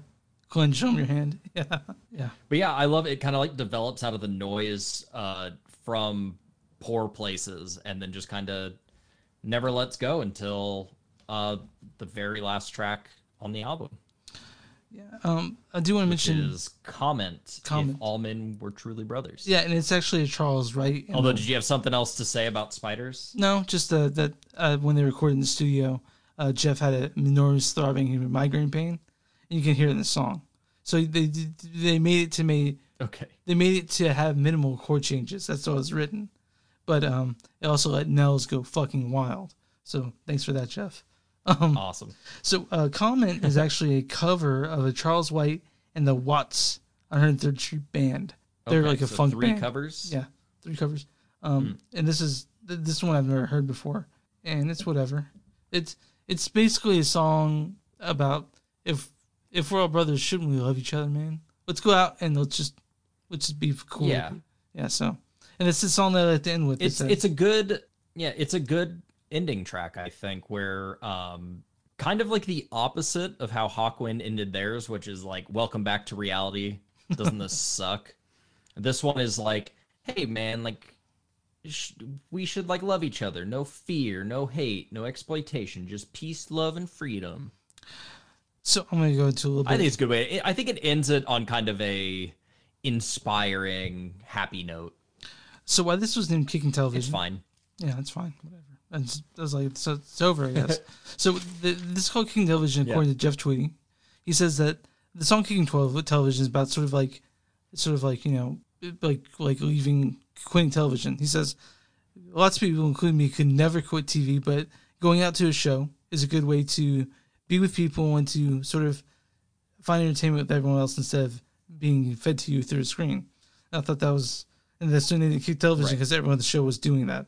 For that night, they were kicking TV and they're out to see a rock show or a Wilco show. Cool. So that's Wilco's Kicking Television. I hope you enjoyed it. I did. I enjoyed your trip. It was good. They did all the things I like Wilco. They did a lot of the things I want to see in a concert. There were a lot of songs on there, which, I mean, I think is good when you go see a concert. It's an hour and a half, so no, almost 2 hours. So Ryan, it's 2 hours, or not 2 hours, 1 hour and 54 minutes. So Ryan was a real trooper when he came to listening to it. Did you listen to the first time you listened to it today, or was the first time you took notes on it? First time I listened to it today. Nice. All my notes are as the moment fresh. Okay, yeah, in the moment. Yeah, I listened to it a bunch when it came out, but I was also listening to a lot of Wilco. And after I got done with this that I listened to today again, and after I got done with that, I just stick with the Wilco like for like half the day until I listen to Hawkwind again. Nice. So, yeah, it's great. But you know what time it is? What time is it? It's time to pick a new theme. Ooh, my favorite part of the episode. Yeah. So I got this bag. Fuck, listen to music. Shake that bag. Shaking it up. All right. And I got one. And our next theme is I'm 14 and this is very deep. Okay. I stole this from basically a Reddit subreddit. I'm 14 and this is very deep. You can mean whatever you want it to mean, but I have a few records in mind already. I have nothing for this one. Oh, This really? one's going to be a challenge. I did vet it with you. I think I did. I sent it to you and you're like, you give me Oh, yeah. Yeah. I give you I think it's a great idea. I haven't thought on it. I thought on all the other themes, but this one.